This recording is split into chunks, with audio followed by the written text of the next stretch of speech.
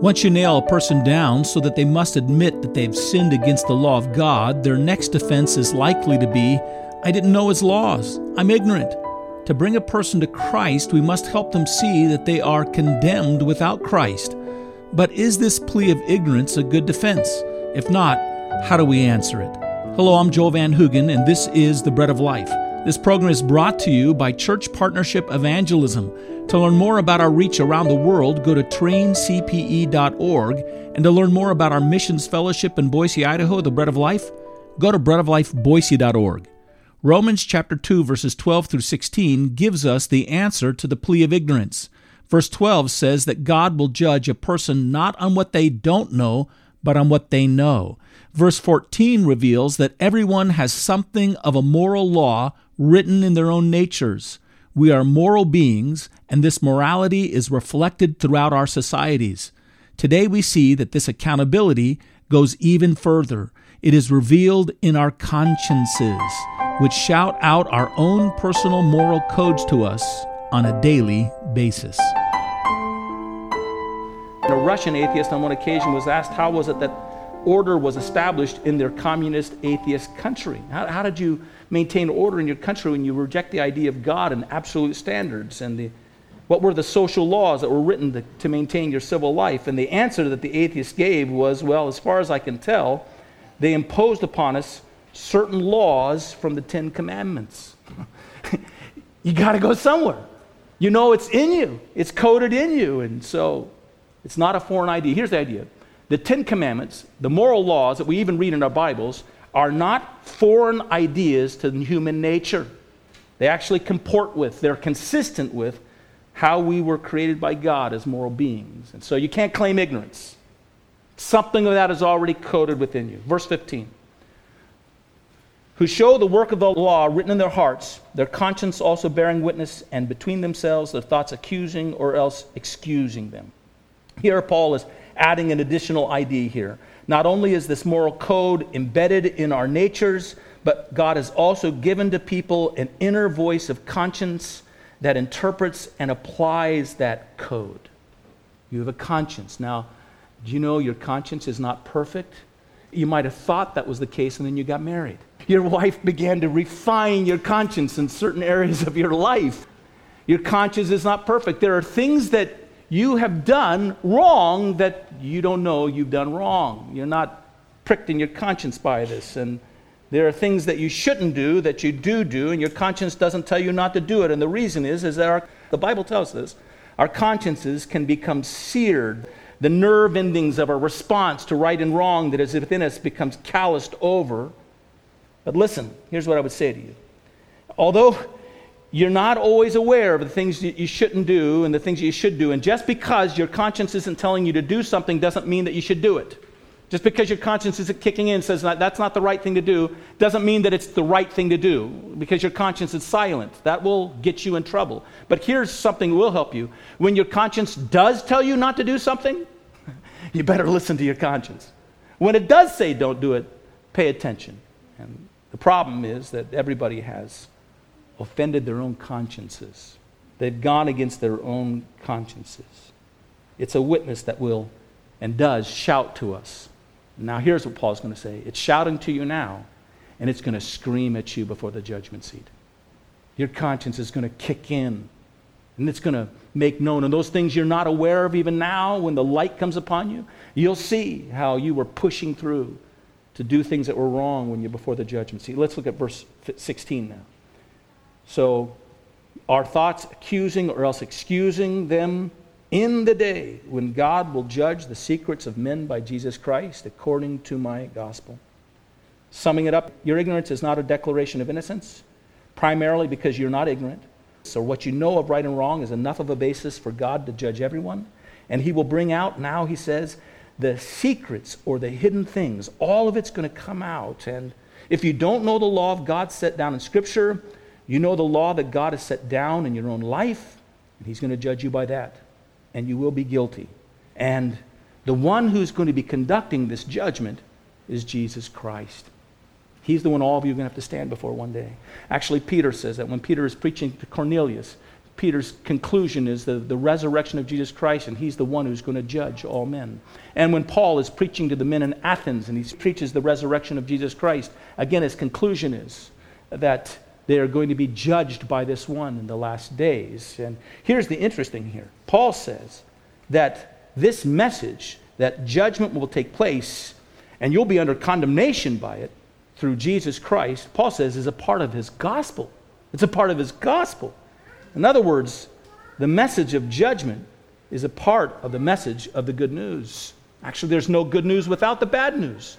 There's no need of the Savior unless there is destruction and ruin without the Savior. And here's something encouraging for us as believers.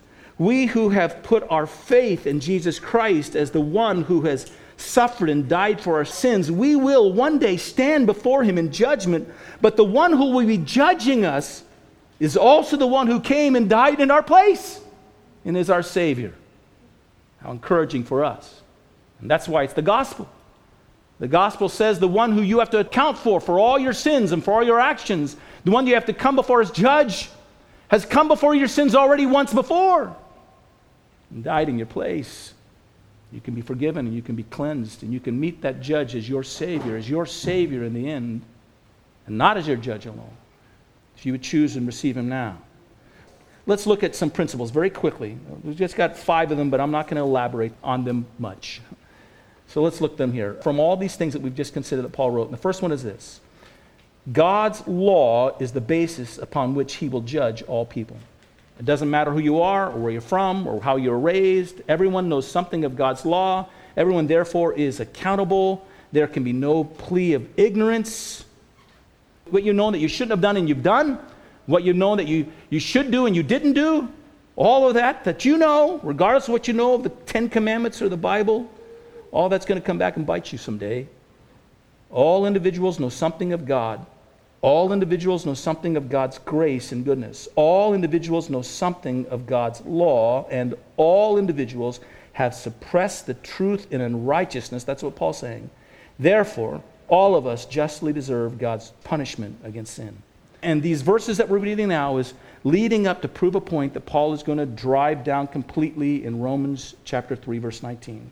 It's this: whatever the law says, it says to those who are under the law, that every mouth may be stopped, and all the world become guilty before God. So, God's law is the basis upon which he will judge all people. Here's the second thing.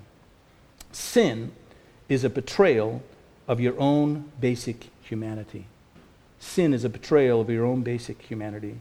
We were encoded in our natures with this moral law, and when we sin, we go against our own natures. Sin is an activity of the self-disassembly of our own souls. It is a destruction of our very being and nature and what we were created for. Your conscience is telling you that. Your conscience is telling you what is consistent with what you are. Sin is not consistent with what God made you to be. Here's a third thing, and this is more important. This sin that is against our own nature also mars us before God. A God who wants to see us righteous before him. So for the sake of our humanity, we need to deal with sin, but also more so for the sake of God's righteous, loving desires for us, we need our sins to be taken away. We need to be made right with God, and that's what the gospel accomplishes for us. Here's the fourth thing. The gospel and our mission to take it to others therefore requires that we take the law with us. The gospel, our mission to bring people to Jesus Christ, requires that in bringing that mission, that gospel to people and fulfilling it, we have to bring the law with us. John Stott quotes Dietrich Bonhoeffer when he was in prison on this point. While he was in Hitler's prison, Bonhoeffer wrote this in his journal, quote, "I don't think it is Christian to want to get to the New Testament too soon or too directly," end quote. And then Stott explains, until the law has done its work of exposing and condemning our sin, we are not ready to hear the gospel of justification. Again, this is important because people have guilt. The people in your community, your neighbor, your friends, they have guilt, and it's real guilt. Their consciences are bringing them under condemnation. Now, there's false guilt as well, and that's at play as well, and that can scream oftentimes louder than real guilt. But people have real guilt, they also have false guilt, and the only way to cure both is to bring them to the depth of their accountability before God. It's to bring them to see the reality of their sin at a way they cannot see it, or they might not see it all by themselves. And the Holy Spirit is cooperating with us in this task. It's to bring them to understand the depth of their sin and their accountability before God and the darkness of their own hearts and the justice of their complete condemnation before God. It's only in that way that you can, in a sense, plunge them into the provision that God has made for them, and as a result, extinguish false guilt and real guilt. One wonderful telling below. One wonderful telling outpouring of a cleansing and washing that comes through Jesus Christ alone. You have to bring people before these things. You have to bring them before their law. We try to share the gospel with individuals. The first thing we do is actually talk to them about God. We try to talk about who Jesus was.